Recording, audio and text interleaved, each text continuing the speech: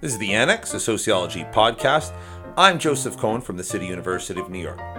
Today, we talk to Seth Abrutyn from the University of British Columbia about the role of classical theory in today's graduate curricula. Our discussion was recorded on September 5th, 2019. All right, we're here with Seth Abrutyn from the University of British Columbia, past guest, expert on suicide, probably best known for his work with Anna Muller.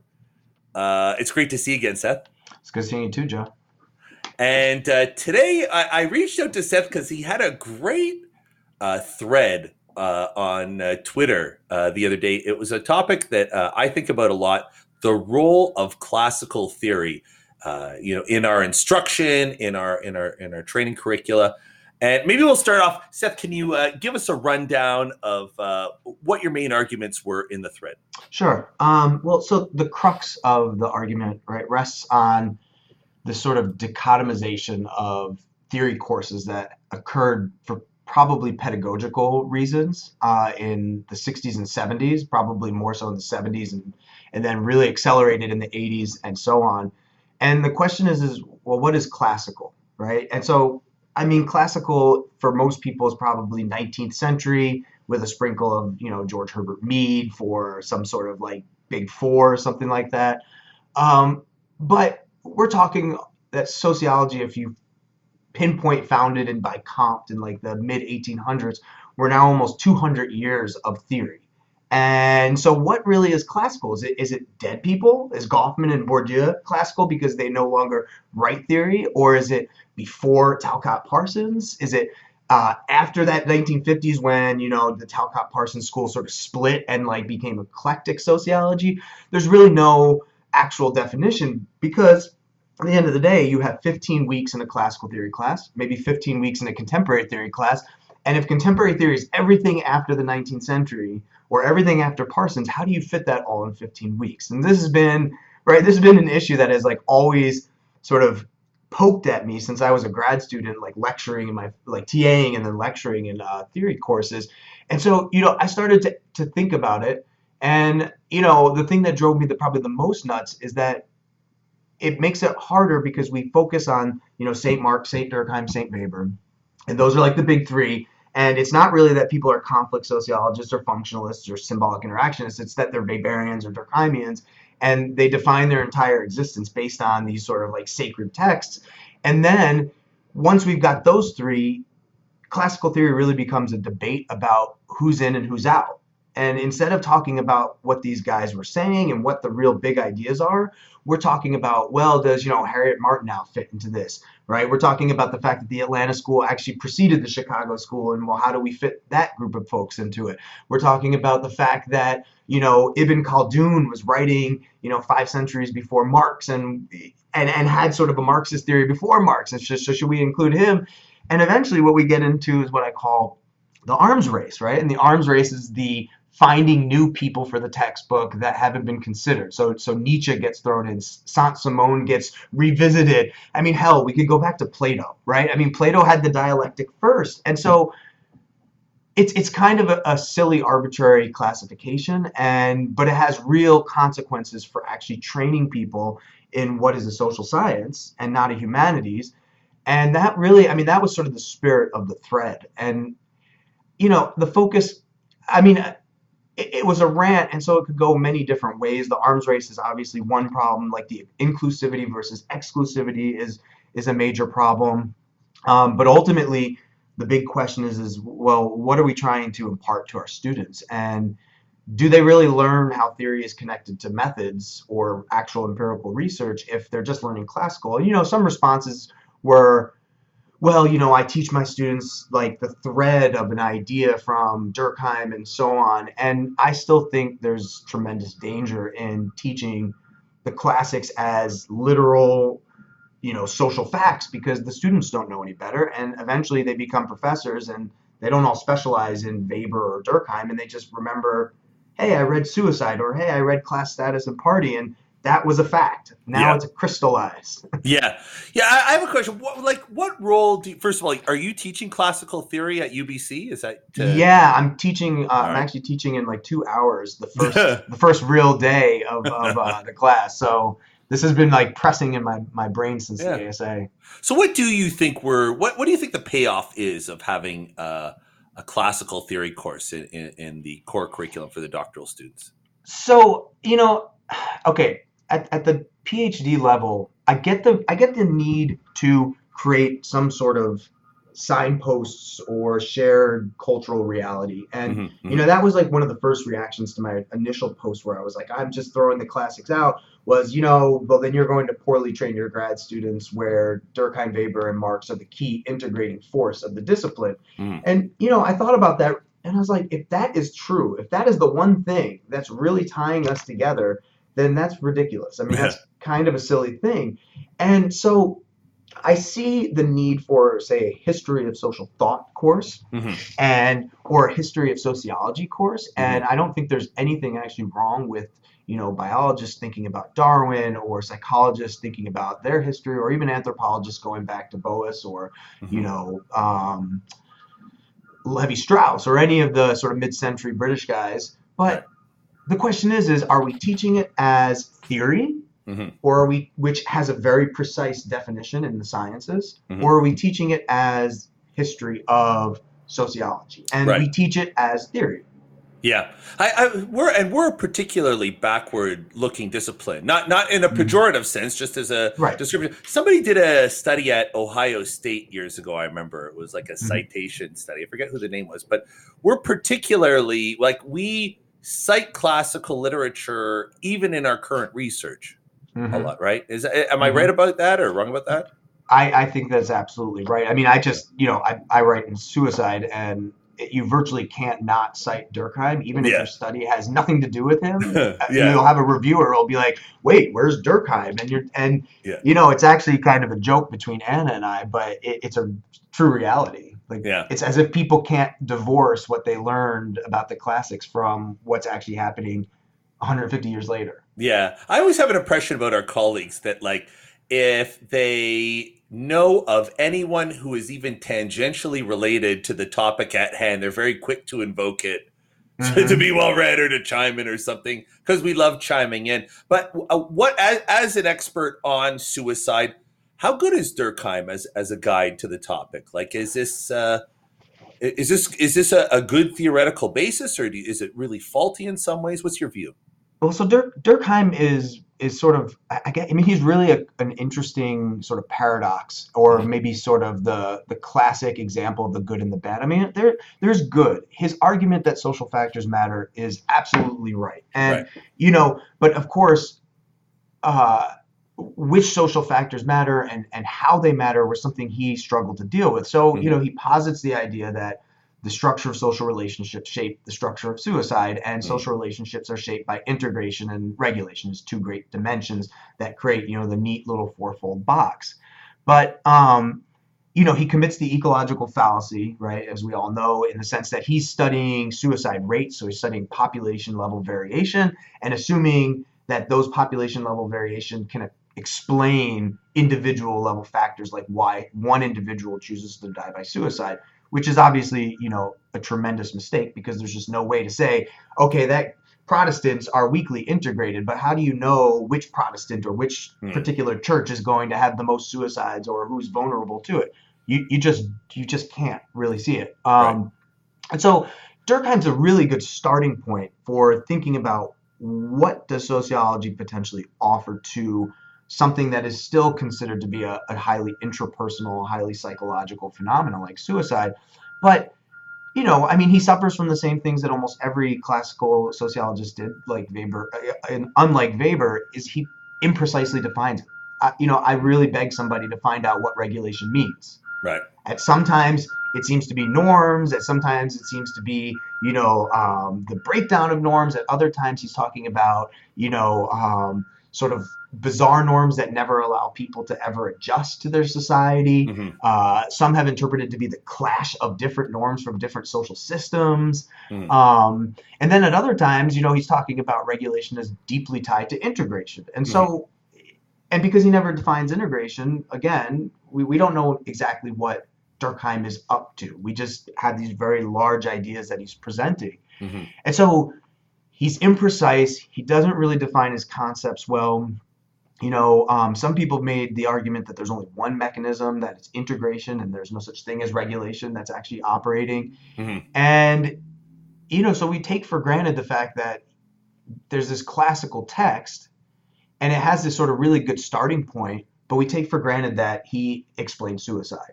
Yeah. And nobody knows that his student, Maurice Halbachs, wrote a book about 20 years or 30 years after suicide and, had better data. He had much greater longitudinal data and was able to show that several of his teachers' conclusions were wrong. Yeah. That there was actually much more complexity, that it wasn't, say, Protestants and Catholics, but whether they were urban or rural, like Protestants or Catholics, mattered a lot more for whether or not they had, dense social relationships or weaker social relationships, which make complete sense, right? Intersection of multiple variables. Yeah. But of course, Durkheim couldn't see that, and no one reads Halbachs.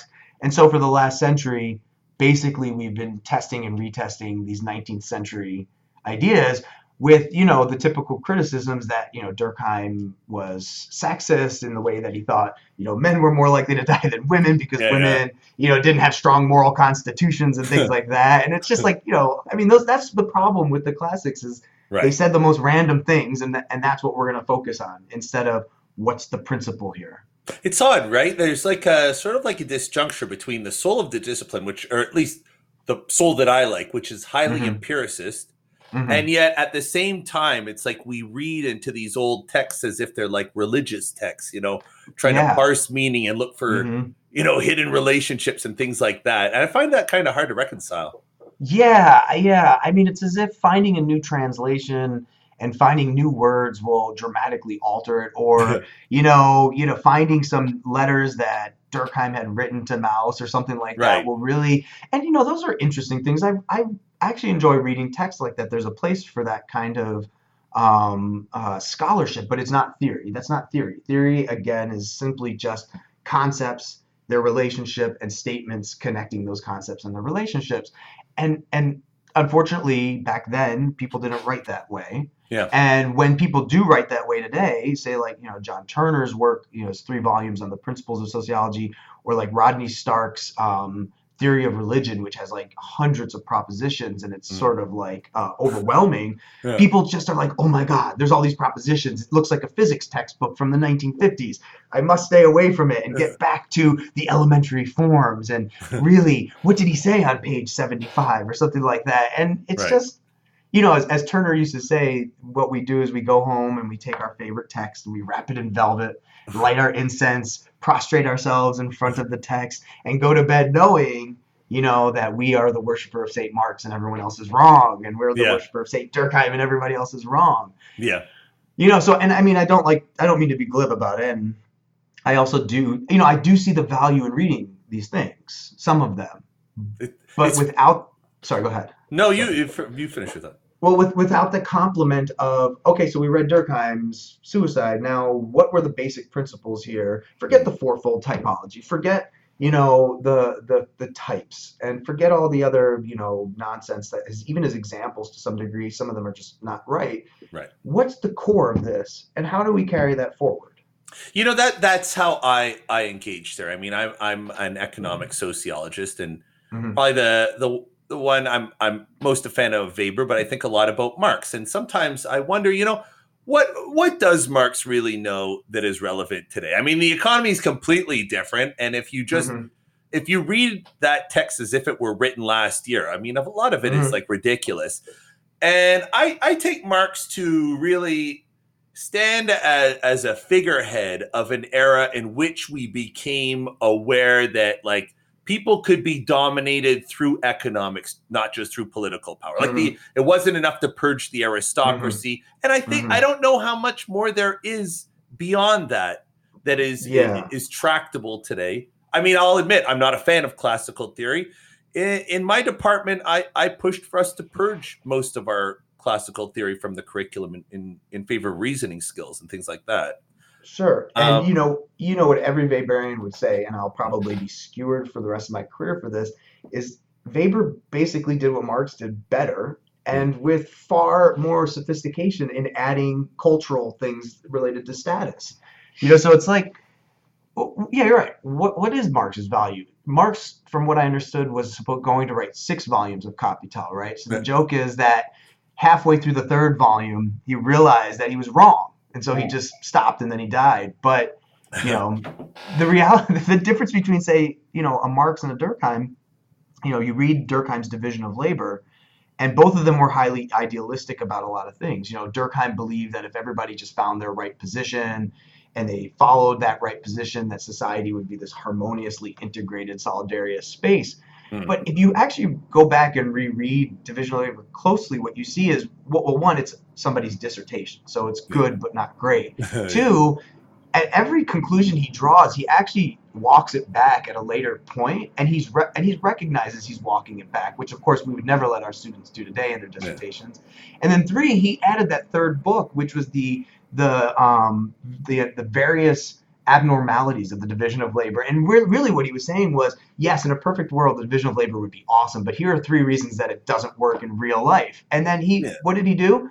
He never returned to almost any of the concepts in that particular text because he moved into a different thinking on empirical research, on how research should inform theory, mm, and where the good sort of theory lay, right? mm, And Marx just never, he had an idea. It was in the German ideology.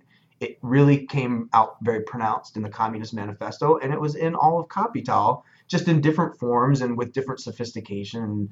And he shifted from alienation to exploitation to make it more material. mm, But he was added in the 60s. And he was added because there was, this rebellion against Parsons and functionalism and conservatism.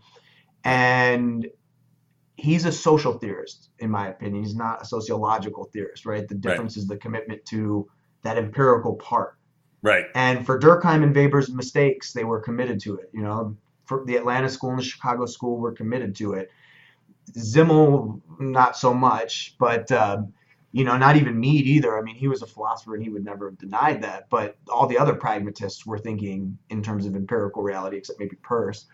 And so, those people make sense. But like Marx, I don't understand the love for him other than the fact that he's great at parties, right? yeah. He's a good like guy to like be like, look, we're being exploited. Well, it's also a display of cultural capital, sort of. Mm-hmm.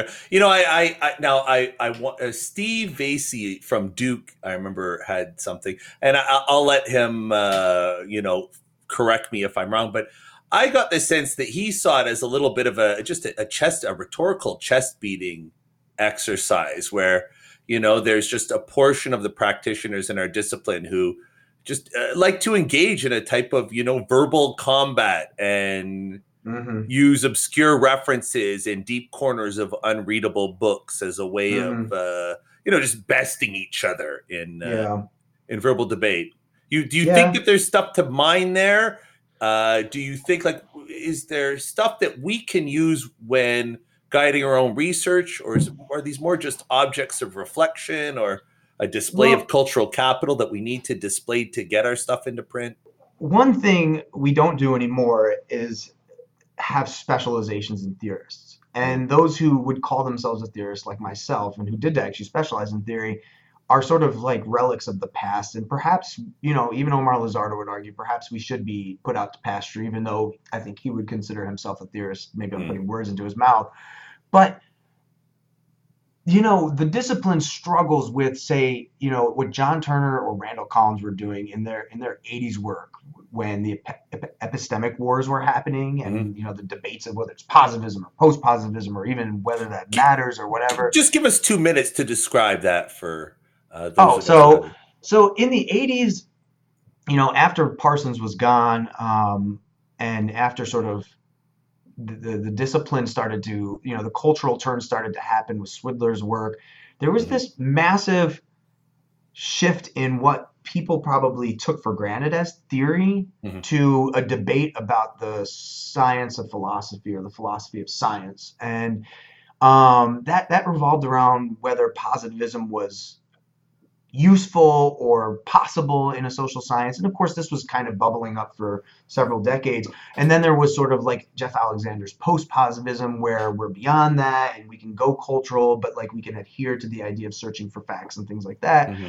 And then there were, the postmodernists who were quite vibrant during this time, like Steve Seidman's article in Social Theory in like 1990, where he's like, we just need to throw our hands up, everything is relative, and why are we even trying to create general principles of anything? Right. And so sociology itself devolved into philosophical debates more than people actually doing theory. Meanwhile, Collins and Turner, who were both at UC Riverside at the time, were actually trying to do theory. Turner was going from the top down, and Collins was trying to build from the bottom up, whereas interaction ritual stuff started to really take shape. And both of them were, though, committed to the idea that there were, scientific principles, that there were things that we knew about the world around us. And we never really fully recovered from that. The sort of mechanistic stuff that's come out, Hedstrom and like Neil Gross's stuff on pragmatism and mechanisms is kind of like trying to slip this back into sociology. Mm-hmm. And the cultural sociologists, strong interests like Vasey and Luzardo in how we measure this is also returning to like the pre-1980s wars.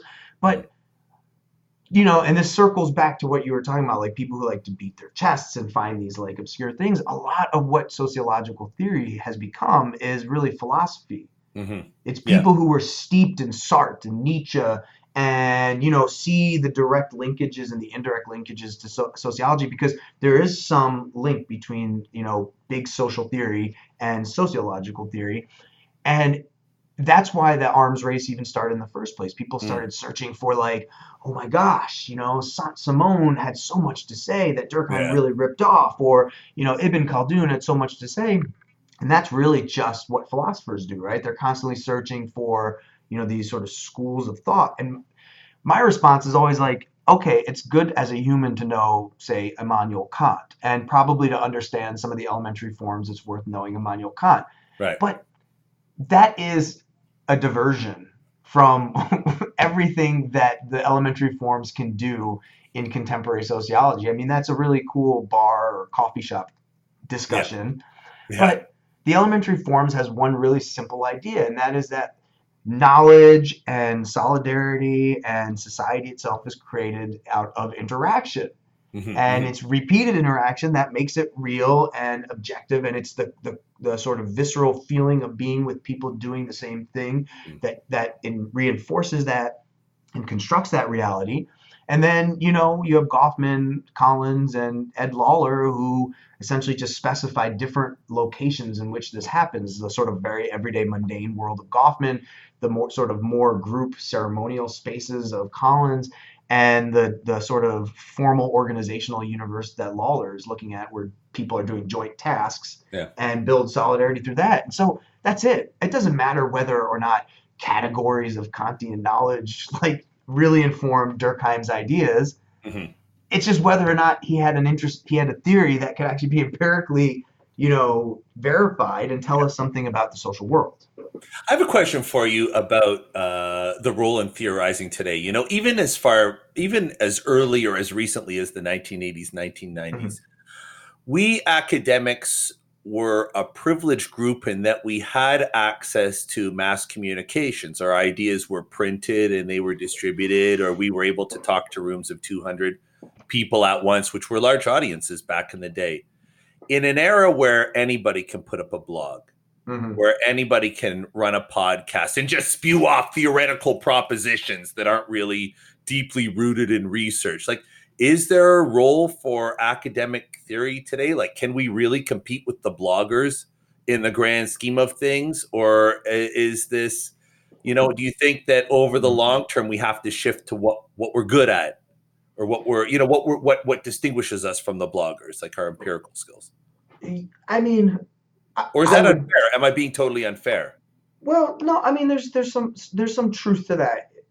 But I mean, you could expand this, right? I mean, the same problems in a post-fact world that we live in would plague any empiricist. Like, do you devote your whole life to studying vaccines or cancer or the climate or, identity formation? and working for 30 years to try and find different ways to empirically verify or falsify what you believe is happening, vis-a-vis someone who has a blog and says identities are this or identities are, Yeah. that's a sort of a fatalistic attitude if you think, you know what I mean? Because there are still people listening, and policy people, I think, are still listening. I mean, not as much to sociologists as maybe they used to, but I think there's room for it. And I really do think, because academia is much like politics, that it swings in a pendulum back and forth, that there's room for theoretical work. That theoretical work, if you ask me, should not reach the level of probably Parsonsian abstraction in some of his work. Right. But, and actually, and I'm not being fair to Parsons, because Parsons actually read extensively. And I mean, he knew a lot. He just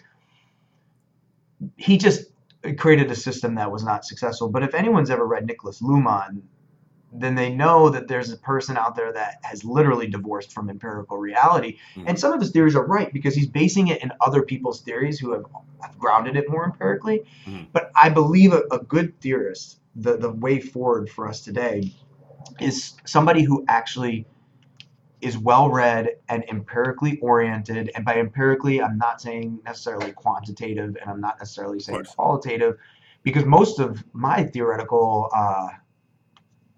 imagination has come from historical work, reading ethnographies, reading about agrarian states, reading about like the axial age religions in the first millennia BCE, and then thinking about the research that I have read, like William White's Street Corner Society, or like Kai Erickson's work on the flood, or any of the beautiful ethnographies that have been written in the last like 40 years. And now there's like a whole industry of them, which is hard to keep up with.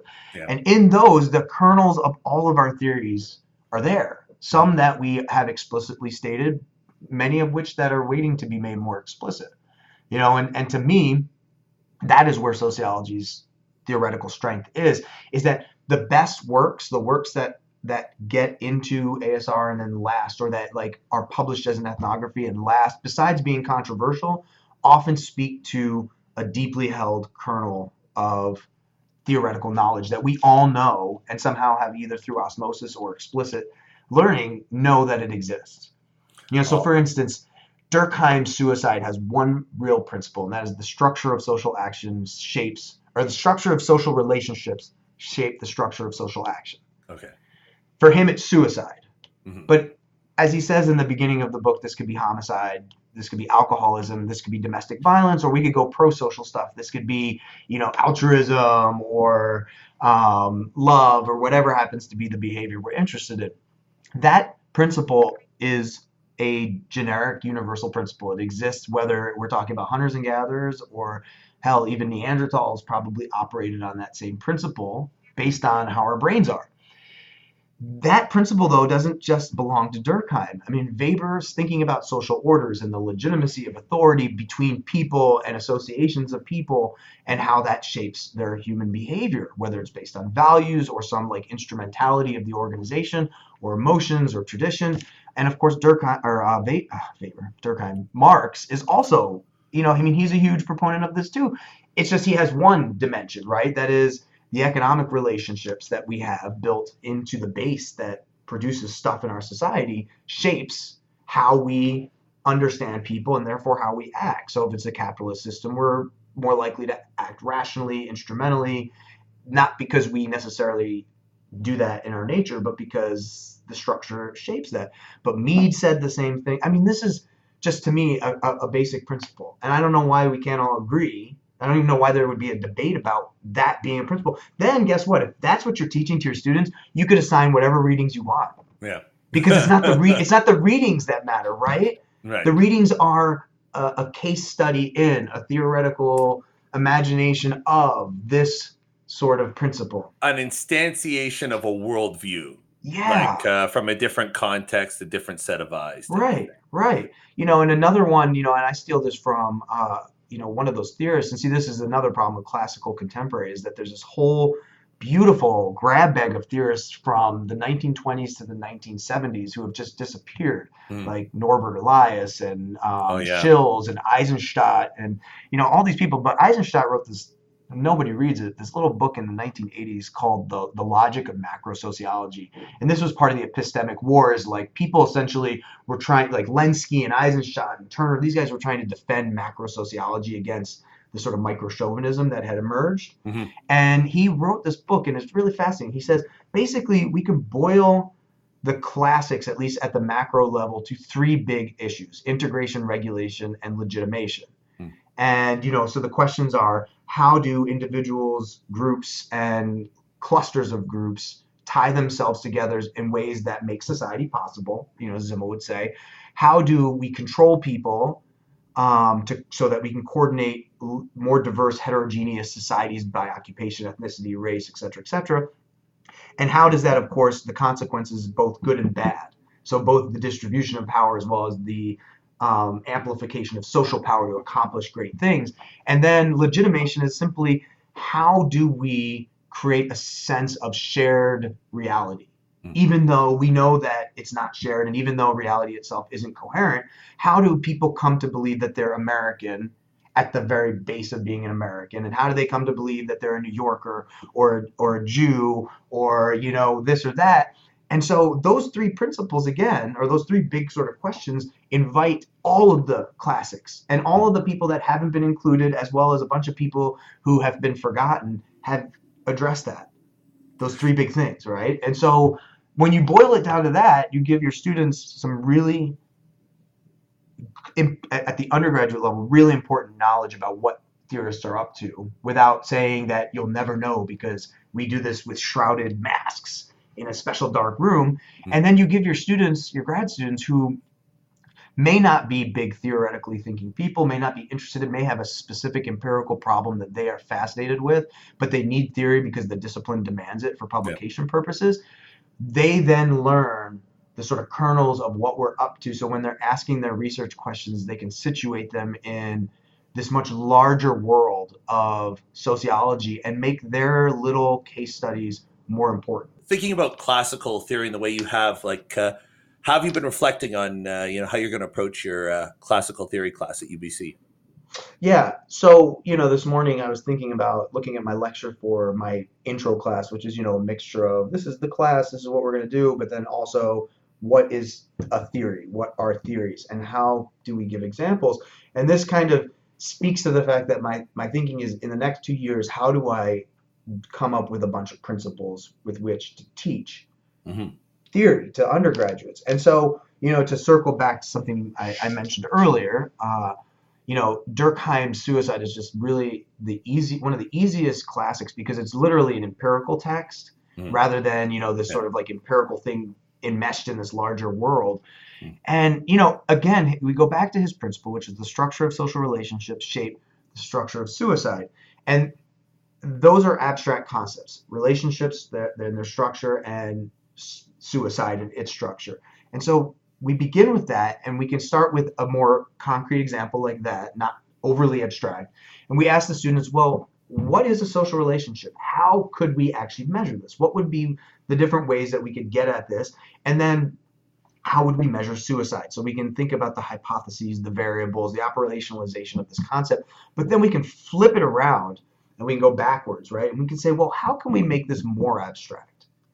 And so the student is already planted somewhere, instead of being super abstract and being afraid, well, I don't know if I have the ability to go more abstract. And, there's really one simple way, which, as I noted, was the structure of social relationships shape social action, right? That's as generic as you can get. And then you have this really cool signpost that you have created, and you can go anywhere you want in the classics, anywhere you want in contemporary sociology, and you can even go into real life and think about all sorts of real hypothetical examples that the students understand, like friends who,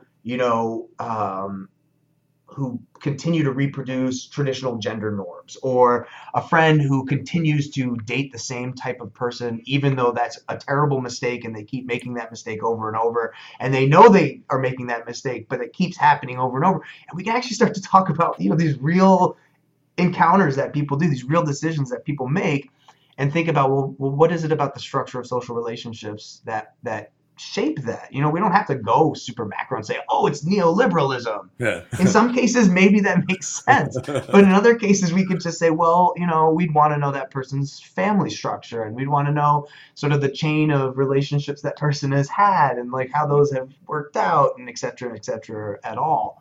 But if you had a class like that, students would still be excited, and they'd still get to read some of the classics, so they wouldn't be lost, but they would be opened up to this really wide world of ideas versus people, right? Or ideas versus like mysterious philosophical things like ontology, right, and epistemology that, some graduate students and some professors still don't know what those words mean.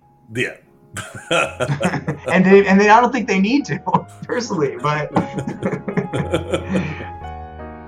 You've been listening to The Annex, a sociology podcast. A special thank you to Seth Abrutyn from the University of British Columbia. We're on the web, sociocast.org/annex, on Facebook, The Annex Sociology Podcast, and on Twitter @SocAnnex. Our producers are Seth Moreno, Jaylene Colon, and Fazia Muhammad. I'm Joe Cohen. Thanks for listening.